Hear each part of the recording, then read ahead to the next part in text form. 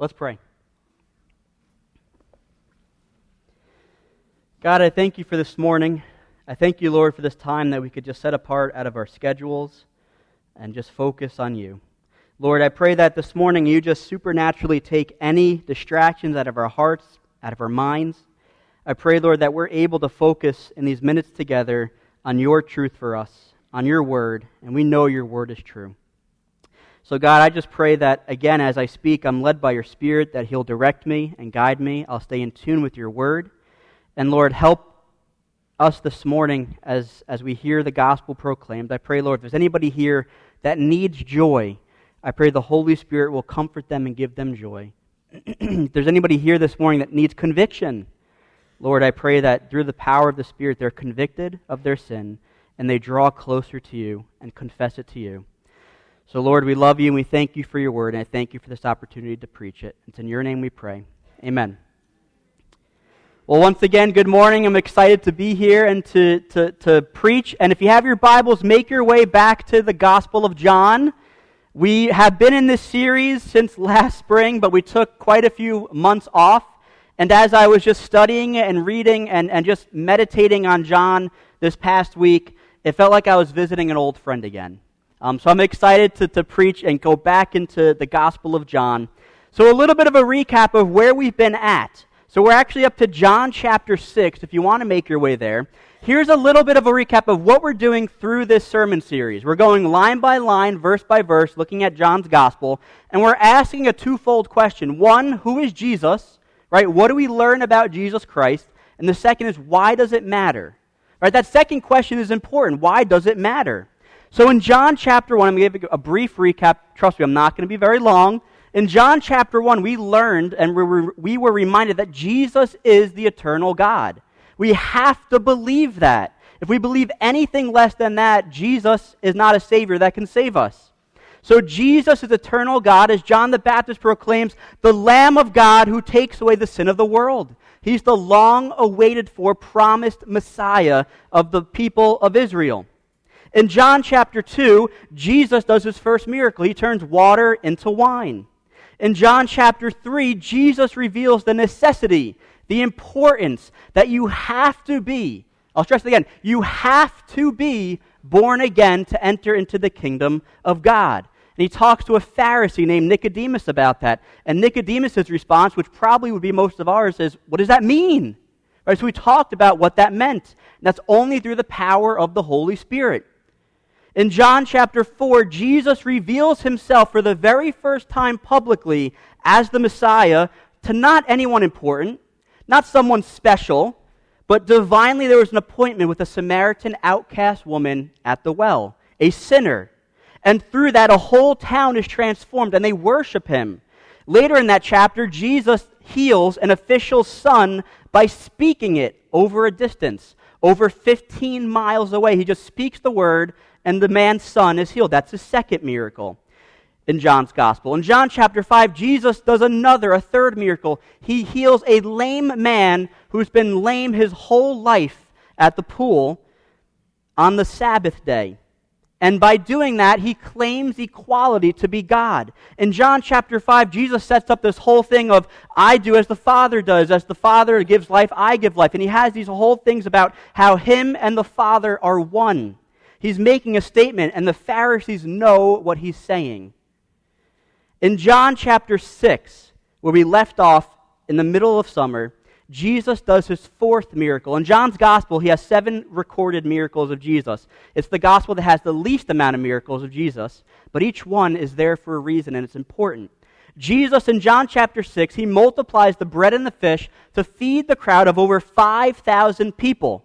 We know that there are 5,000 men, but that doesn't include their wives and their children. And at the end of that miracle, this is what we read, that the people want to make Jesus their king. It says that Jesus perceived their hearts and knew they were going to take him by force and make Jesus the king that they wanted him to be. So that's a little bit of a recap of where we've been at. And again, who is Jesus? We have seen the power of Jesus, and more specifically, his power to create, his power over sickness, his power over creation. He has authority over all of these because simply he is God. And that's what John has been arguing and has been pointing to in his gospel. And why does that matter? It matters because Jesus claims to give life. He claims to give life to all those who believe. In John chapter 1, in John chapter 3, in John chapter 5, that phrase it comes up over and over, to give life. And according to the gospel, how do we get eternal life? Spoiler alert, it's nothing that you can do. It's not good works. If it was, we'd all be in trouble. How do we get eternal life? According to Jesus, he gives it. Later in the gospel, I am the way, the truth, and the life. Nobody comes to the Father except through me. That's what Jesus says. So he's our Lord, our Savior, our God, the Savior of the world. So we're going to keep those two questions, right? Who is Jesus? Why does it matter? As we continue through John's gospel. So hopefully you're there already. But John chapter 6, we're going to pick up in verse 15. And that's the verse that is going to transition us into this next miracle of Jesus. John chapter 6, verse 15. Perceiving then that they were about to come and take him by force to make him king, Jesus withdrew again to the mountain by himself. Now again, I'll pause there for just a moment. What did he just do? He just supernaturally and miraculously have fed a crowd. He multiplied the food. And because of that, the people, like I said, mentioned before, the people want to take Jesus and make him their king, which sounds great. Right? It'd be like, what a perfect time. Yes, Jesus is the King of Kings. However, they wanted to do it their way. And Jesus' first mission when he came to earth, right, as the God eternal, the Word of God dwelt among us, it was to not be the conquering king. That's his next return. It was to be what? The sacrificial lamb. His mission was always the cross. And what these groups of Jewish people wanted to do, they wanted to take Jesus and march into Jerusalem and defeat the Romans, get them out of there, because Jesus, their Messiah, will be with them and always give them food and provide for them, and they'll never have to work again because their king has their back. They were almost right. However, they wanted to make him by force and make him king. And because of that, Jesus, can we just look at Jesus' humility? If someone came to me with a crowd of people and said, David, we want to make you our king, I'd be like, my first thought would be, oh, wow, okay, thank you. That's a lot of power given to me. Just notice the humility of Jesus. He never forsakes or forgets the cross. He knew that his mission was not to be the conquering king of the physical world, but it was the cross, the conquering king of sin and darkness by dying on the cross. Let's keep going. Verse 16. When evening came, his disciples went down to the sea. They got into a boat and they started across the sea to Capernaum. It was now dark and Jesus had not yet come to them. The sea became rough because a strong wind was blowing. When they had rowed about 3 or 4 miles, they saw Jesus walking on the sea and coming near the boat, and they were frightened. But he said to them, "It is I, do not be afraid." Then they were glad to take him into the boat, and immediately the boat was at the land to which they were going. So right here, what we just read was Jesus' 5th miracle that John records in his gospel. And if you have your notes, point number 1, this miracle that Jesus has just done is a private miracle. Now, I don't mean he did it in his closet with no one around to see, but it wasn't in front of a crowd. It wasn't among thousands of people, but rather it was in front of his disciples. This miracle is also recorded in Matthew's gospel and in Mark's gospel. And continuing in letter A of your notes, we see a rough night. A rough night. I'll read verse 16 again. When evening came, his disciples went down to the sea. They got into a boat and started across the sea to Capernaum. So where are they? They're going across the Sea of Galilee. It was now dark and Jesus had not yet come to them. The sea became rough because a strong wind was blowing, and they had rowed about 3 or 4 miles. I tried to do a little bit of research to understand weather. I don't get it. I feel like even the weathermen, they try to predict weather, they still don't understand it fully. But here's what I know about my limited research. The Sea of Galilee is known for having these extreme and rough, windy storms out of nowhere. It's the lowest freshwater lake in the world, and it's actually the second lowest overall. And it's also surrounded by mountains. So again, the pressure systems, I don't know how that works. I read it for about 5-10 minutes and I was lost, and I'm like, I'm not spending more time on this. This is what I know. Because of the location of the Sea of Galilee and the height difference between the lake and the mountains, sudden windstorms are common. When winds come from especially the east, they get these monstrous storms, these storms that are great. From the other gospel accounts, both Matthew and Mark, we get a bigger picture because they include other details that John leaves out. They get another side of the story that Jesus dismissed the crowd from him. So what Jesus did after the miracle, he dispersed the crowd, he sent them away, and he also sent his disciples to go on without him. He separates himself to be alone in isolation. And it was evening and it was already dark, and the disciples are already in the Sea of Galilee. They had been rowing for 3 or 4 hours, for hours and hours, and they only made it 3 or 4 miles. Both Matthew and Mark mention that they were far off from land and that it was the 4th watch.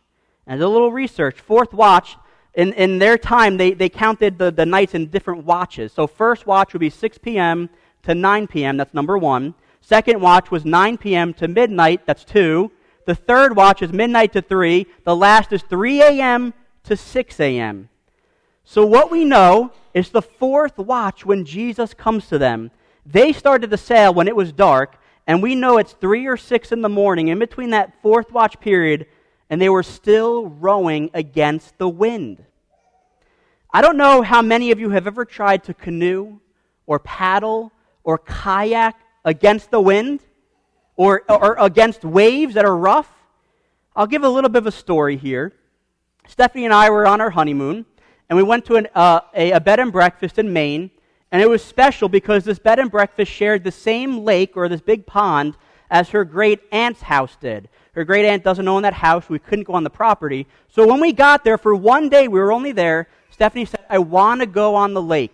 I want to canoe. I want to go to the shore and just see where I hung out and see where I played as a kid. I want to go down memory lane. The only problem was the day we got there, it was like 50 degrees. The sun was nowhere to be found. It was windy. And this pond, there were white tops on the waves. And what does that mean? It means there's waves. And we took a canoe. Now listen, canoes, they're hard enough. On a still sea, they're hard enough. But we took a canoe, and I'm trying to be a good husband, or we're just married. Of course, yeah, we'll do it. And I'm like, oh, this isn't going to work out well. So with canoes, if there's 2 people, the person in the front does most of the power. The person in the back does most of the steering. So we get in the canoe, and we're going, and it's rough, and it's minutes, and I'm like, oh, what is going, why is this so hard? Like, I know I'm not that weak.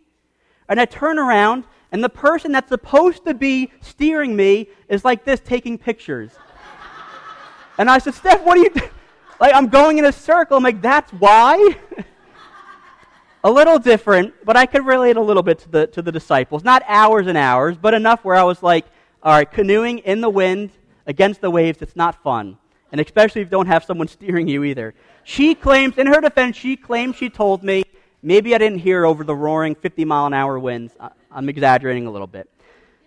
But after a long day of serving, initially the disciples were going to be on a sabbatical with Jesus. He took them away from the crowds to retreat. They were just on a mission. And then the crowd followed Jesus. Jesus fed the crowd. He preached to the crowd. He healed the crowd. He told his disciples to help feed the crowd. It was a long, interrupted sabbatical for the disciples, a long day, and now it's an even longer night. They're rowing against the wind and waves, not making much progress. The disciples, the Bible doesn't say it, but let's be honest, they're human. They're most likely physically exhausted, discouraged, maybe even felt a little bit defeated. They might have been thinking, maybe, I don't know for sure, but maybe, Jesus, where are you? Jesus, why did you send us away? Where are you? And I want to say this, as I was studying and just praying in this text, in the darkest part of the night, Jesus comes to them. In the darkest part of the night, Jesus comes to them doing the impossible. Let her be in your notes. Jesus walks on water. That's the miracle. Out of the distance, the disciples see somebody walking on rough waters. It's Jesus. And in this moment, as we read this, we see the absolute authority, the absolute power that Jesus has over nature and the laws of nature. In his miracle, Jesus temporarily suspends the law of gravity to walk across the water. Sometimes I just think about these stories as like, oh, these are nice little cute stories. Just think about that. If you want to, find a pencil in the pew or a pew card or something and just hold it in your hand. You don't have to do this, but if you want to, we can do it together. I'll find something. Hold it in your hand. I'm going to count down from 3. We're going to drop it on 1. 3, 2, 1. Did anybody's thing, was it floating? If that's a miracle if it is, but no. But 100 times out of 100 times, gravity does its job. That's a law of nature. We see Jesus. What does he say? No.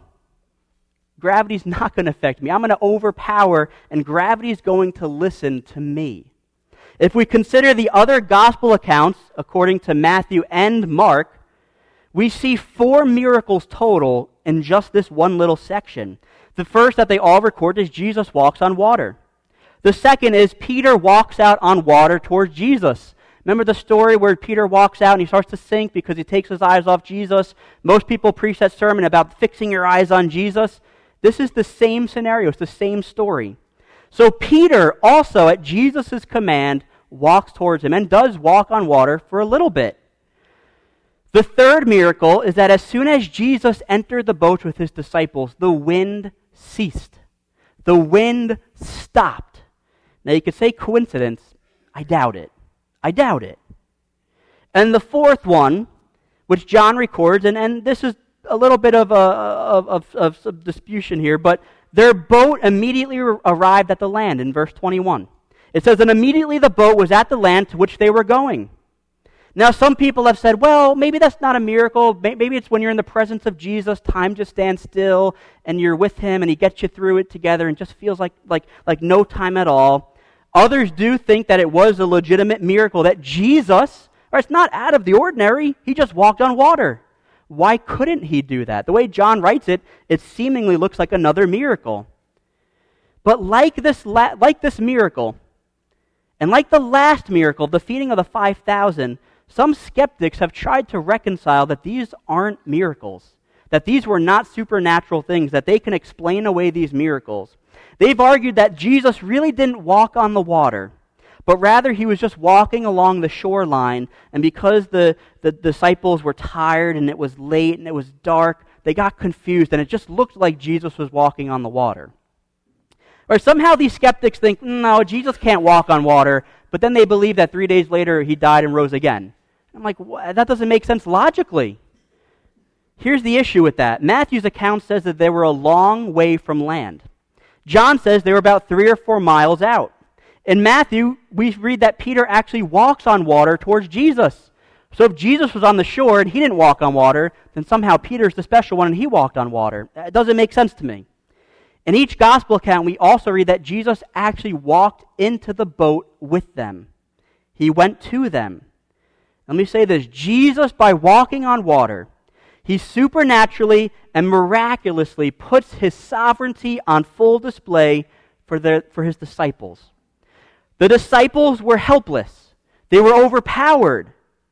They were defeated. They were subject to the wind and the waves and the dark. They were affected by it. They couldn't do anything about it. Jesus, on the other hand, was in complete control over it. Complete power over nature. And there's something interesting that Mark adds in his account. He says this, and when evening came, the boat was out on the sea, and he was alone on land. So that's Jesus on the land, the disciples are on the sea. And he saw them, that they were making a headway painfully, for the wind was against them. And about the 4th watch, right, that's how we get the time, 3 to 6 a.m., the 4th watch of night came to them. He was walking on the sea.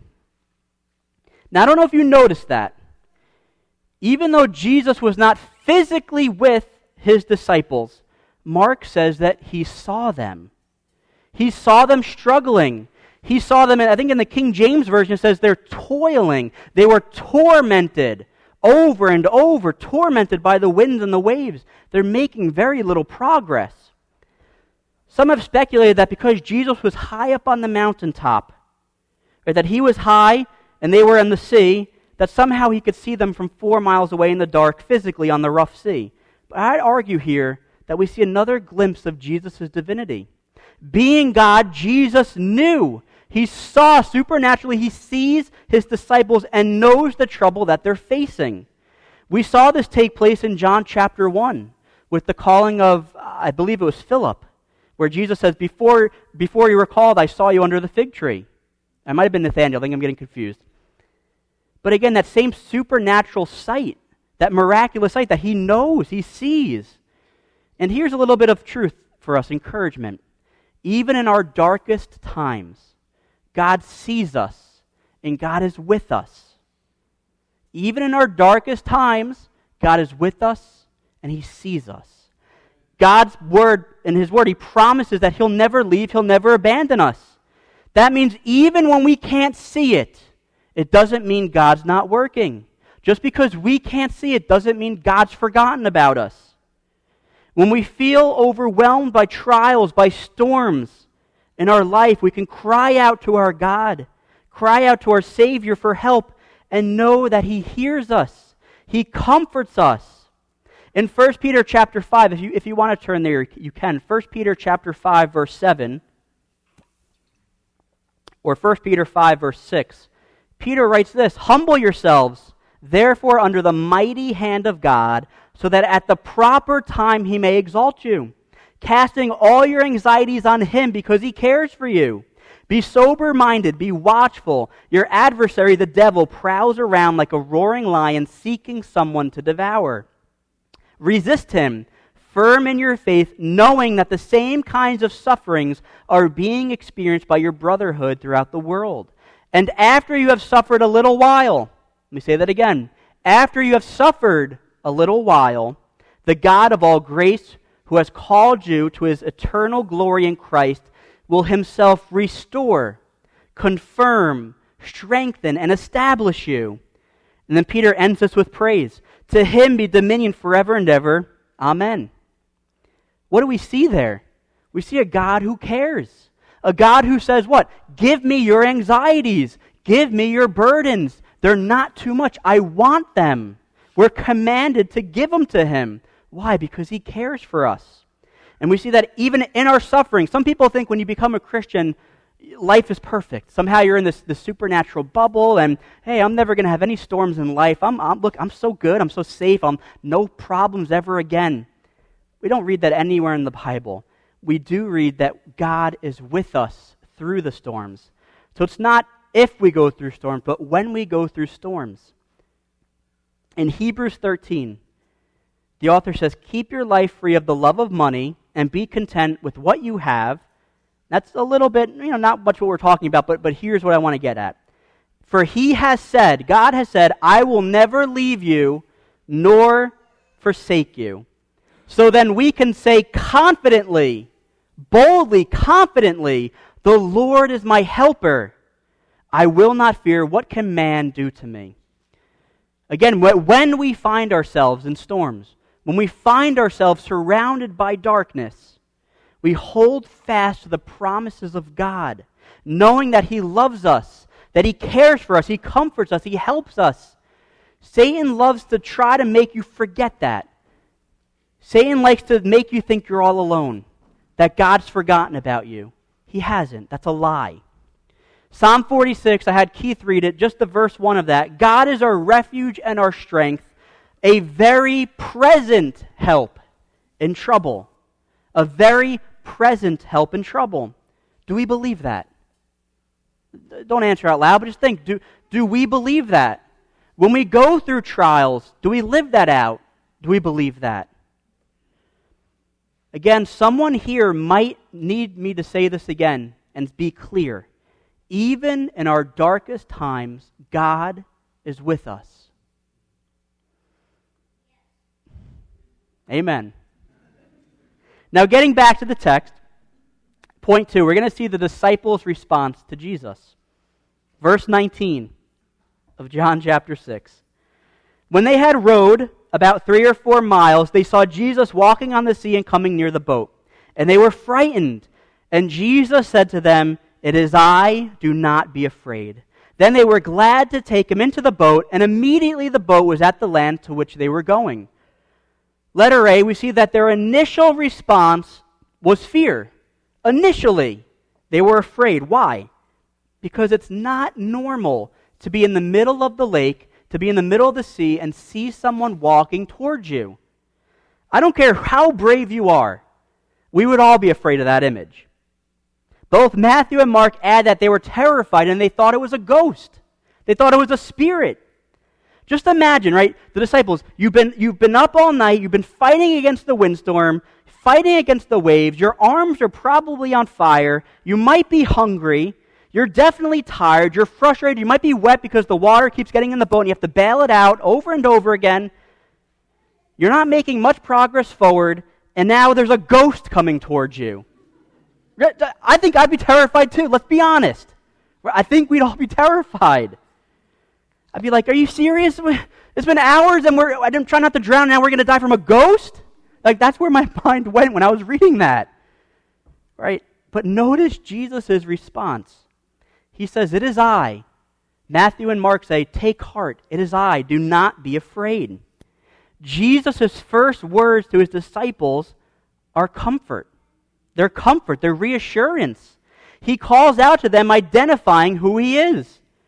And there's something very interesting in this phrase where he says, "It is I." It literally translates to ego eimi. Now that might sound familiar. Last year we spent 7 weeks, 8 weeks going through the I am statements of Jesus found in John. And in each structure, when Jesus says, "I am the bread of life, I am the light of the world, I am the good shepherd," what he's actually referring to is ego eimi, I am, which points back to the name of God, Yahweh, in Exodus chapter 3. So when people say, well, Jesus never claimed to be God, in all those I am statements, he's clearly laying out, I am the bread of life. I am God. And it's interesting. I was listening to R.C. Sproul. He said this one should really be included in that list. It's the same format. It is I, the I am, the great I am, Yahweh, God, with you. Again, the disciples are full of fear, and they hear, "Take heart, it is I am, do not be afraid." And after hearing Jesus' voice, seeing that it's Jesus, their master, we see their true response. We see their rightful response. Letter B. It's joy in worship. It's joy in worship. Verse 21 of John's Gospel says, "Then they were glad to take him into the boat." Matthew adds that they worshiped him. No longer were they physically alone, physically without Jesus, but now Jesus, their master, Jesus, their Savior, is with them. At the moment he enters the boat, again, as I mentioned, the wind stops. The wind ceases. And at that moment is when Matthew records that they worshiped him. And this is what they said, "Truly you are the Son of God." I'm arguing that is the accurate, biblical, right response of the right followers of Jesus, his disciples. You are the Son of God. The disciples' response here is correct. They give him praise and worship. They rejoice in his presence. They're reunited with their master. Notice what they didn't say. My mind went here, so I'll share it. Notice what they didn't say. Jesus, where were you 6 hours ago? Where were you? I'm soaking wet. Why? How come you get to walk on water and stay dry, and we had to fight the wind and the waves? Why weren't you with us? They didn't say that. Why? Seeing the power of Jesus on display caused them to worship him. Their attention was not on what they went through, but rather who was with them. Jesus, the Son of God. When we go through hard times in our lives, how do we respond? Just think about that. We see how the disciples respond. How do we? Sometimes I wallow in my pain and suffering. Sometimes I want people to see how sad I am. Oh, David, come here. I'll comfort you. Oh, you poor baby. I'm exaggerating a little bit, but do we wallow in our pain? Do we wallow in our sadness? Do we have anger towards God? Do we feel bitter towards God? Do we isolate ourselves and try to power through it on our own? Maybe you think, well, I don't want to bother God with this. He's too big for my problem. Or maybe you think the other way, my problem's too big for God. I don't know if he can really handle this. I'll try it on my own first. As Christians, and we spoke about this a few weeks ago, our first response should be prayer. Our first response should be prayer. Our circumstances, what we're going through in life, does not dictate or change the amount of glory that's due to God. What do I mean? If you're in a storm, if you're surrounded by darkness, if your life is tough and it's the hardest week of your life, God is still holy and worthy of all glory due to him. On the flip side, if you're on a spiritual mountaintop and you had the best week of your life, guess what? God is holy, still worthy of glory. There's an older song by Casting Crowns. It's called I'll Praise You in the Storm. Most of us have probably heard it before. The first half of the chorus goes like this, and I'll praise you in this storm, and I will lift my hands. What is that? An imagery of surrender, an imagery of worship. For you are who you are, God, no matter where I am. Our circumstances, if we're in a storm, no matter how dark it is for us, God doesn't change. God still is worth the glory due to him through that. I'll be honest, we need to train our hearts. We have to train our minds to respond with gladness and joy in who God is, even despite our circumstances. That's hard. It does require a training. It does require us to try to think about some things. And here's what I mean. How do we do this? What are some practical ways that we can get better at responding to worshiping God even through hard times? I'll say number one, memorize Scripture. I'm not just saying that because every pastor is supposed to say that and every Christian is supposed to have, no, but memorize Scripture. Here's why. When you're going through a dark time, right, your mind's going to be filled with the truths, with the promises, with the love of who God is. You're reminded, almost like a habit, right? Your mind starts to click into place. Okay, it doesn't make sense, but what I do know is God is good. What I do know is he loves me. What I do know is he's with me. I think a lot of us in our life have memorized Psalm 23. Some of us might have a magnet on our fridge, a coffee mug, maybe a little picture frame hanging up in the living room or in your bathroom, right? It's everywhere in the world. Psalm 23, even though I walk through the valley of the shadow of death, I will fear no evil. Why? You are with me. Your rod and your staff, they what? They comfort me. So when you're going through that hard time in your life, when you're getting attacked, whether it's a spiritual attack or just physically or emotionally, something's going wrong, you remember Scripture, your mind goes there and brings you to it, right? If you memorize it, flood your heart and your mind with God's truth. Let me just say this. Seeing things affects us. Watching things, thinking about things affects us. There's a TV show I watch. There's a criminal, a police show, and it was just getting darker and darker, and I was like, and I started thinking about things. It was affecting my thoughts. I'd be up at night, and I'd be like, okay, if someone breaks in, okay, what am I going to do? I'm going to barricade, I'm going to lock all the doors, okay. And I'm like, I got to get this out of my head. It's not good for me, right? Fill it with good, godly things. Why? So when you don't know where else to go, it'll click. It's that habit. You train your mind. Memorize Scripture. If you want to turn there really quickly, Psalm chapter 10. Psalm chapter 10. We have the author. We have the psalmist crying out to God. He cries out to God. Psalm 10 verse 1. Why, O Lord, you stand far away? Why do you hide yourselves in times of trouble? The author of the psalm is saying, God, where are you? Where are you? Death is at my door. Are you still there? If you flip to the end of that psalm, what does he do? He gives glory back to God. Why? Because he knows his God. The Lord is king forever and ever. The nation shall perish from his land. What does he do? He doesn't wallow in his pain, doesn't wallow in his suffering. But what does he say? God, despite all that, I'm pouring my heart out to you. And yes, you could be honest and be real to God because he knows already. But end it with praise. no matter what I'm going through, God, help me. I know you're there. I know you're the King of Kings. I know you're the creator of all. Memorize Scripture. The second is this: remember Jesus. In Hebrews chapter 4, from the New Living Translation, I love the way it puts it. It says, Jesus understands our weaknesses, for he faced all the same testings we do, yet he did not sin. So let us come boldly to the throne of our gracious God. There we will receive his mercy, and we will find grace to help us when we need it the most. We'll find grace when we need it the most. When we're going through hard times, remember Jesus. Some theologians and some people think that God has somehow created the world, and then what did he do? He took a step away. He's like, okay, have at it. I'm going to be over here, and I'll do something over on this side of the universe.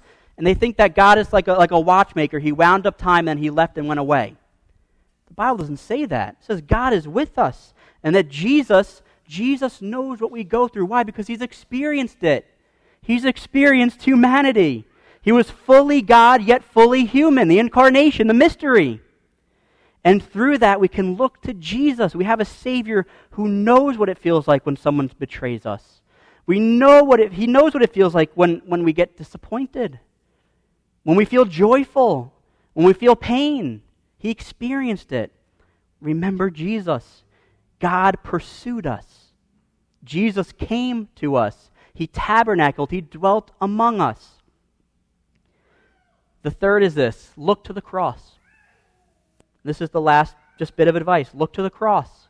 There's a big cross behind me. At the cross, we're reminded about how much God loves us. That Jesus Christ paid the death penalty for our sins. He bore the wrath of God that's due for us. At the cross, we see the perfect love of God. We see God's perfect justice and wrath, reconciled in Jesus Christ's death on the cross. When we go through trials and storms, we look to the cross as a reminder of the hope and the peace and the love that's given to all who believe in Jesus. And let me just say this. Why is it important that Jesus died on the cross? Because we can't save ourselves. Some people think that there's this grand cosmic scale that when we die, we stand before God in heaven, and he's going to weigh our good deeds and our bad deeds, and somehow we just live through life and we're like, please, I really just hope I had enough good before the Lord that the scale will shift in my favor and he'll let me into heaven. That's not in the Bible. The Bible actually says all our good deeds, everything good that we think that we have before the Lord, without the blood of Jesus and his righteousness and his death, are dirty, vile, disgusting before God. Now, what does that mean? It means we're helpless. It means there's nothing we can do. But as Paul tells us in Ephesians 2, salvation, eternal life, is a gift from God. As Jesus will say, and John will keep saying, for all who believe in the name of Jesus. If you confess with your mouth Jesus is Lord and believe in your heart that God raised him from the dead, then you will be saved. So we have to remember, even as we share the gospel, it's not about good works. It's not about being good enough, but rather it's that we're not good enough. And why? Because Jesus had to come. He had to pay the penalty for our sin. Paul tells us in Romans, the penalty, the wage, what it costs to sin is death. And if we are in Christ, right, we believe Jesus paid that penalty for us. It's his grace alone that we're saved, through Jesus alone. So who is Jesus? He's the creator of all. He's the one who's powerful, the one who has power over nature, the one who does miraculous things, the Savior of the world, the Son of God. Why does that matter? Because if he is our Savior, and if he is who he says he is, then we have eternal life for all who call on the name of the Lord. As we share the gospel, as we're encouraged this week to go out, I want to encourage us, we don't save souls. We don't. We're commanded to go out and tell the good news, but God's the one that saves. God's the one that does the work. So as Christians, we have to be obedient, share the gospel, live out the gospel. Love the Lord and love others. And through that, lead others to the cross. Lead others to the truth of the gospel that Jesus died on the cross. All who believe in him will be saved. As we just read this fifth miracle of Jesus, we saw how the disciples responded. And I would say they responded as a true follower of Jesus would. They worshiped him. Next week, we're going to look at that remaining crowd. As I mentioned, Jesus dispersed the crowd. He goes away from the crowd. The next day, there's a remnant of the crowd that's still looking for Jesus. And they actually go across and they find Jesus. But we're going to see how they respond to Jesus and how it differs from the disciples. So that'll be in actually 2 weeks. Let's pray.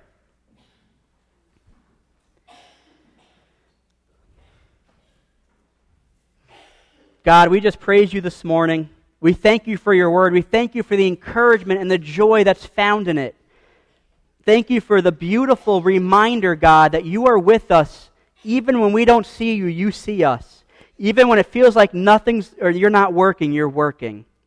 God, help us to remember what your word says, that you will comfort us, that we can boldly go to you, boldly give you our anxieties because you care for us. We can receive grace and mercy and comfort from you.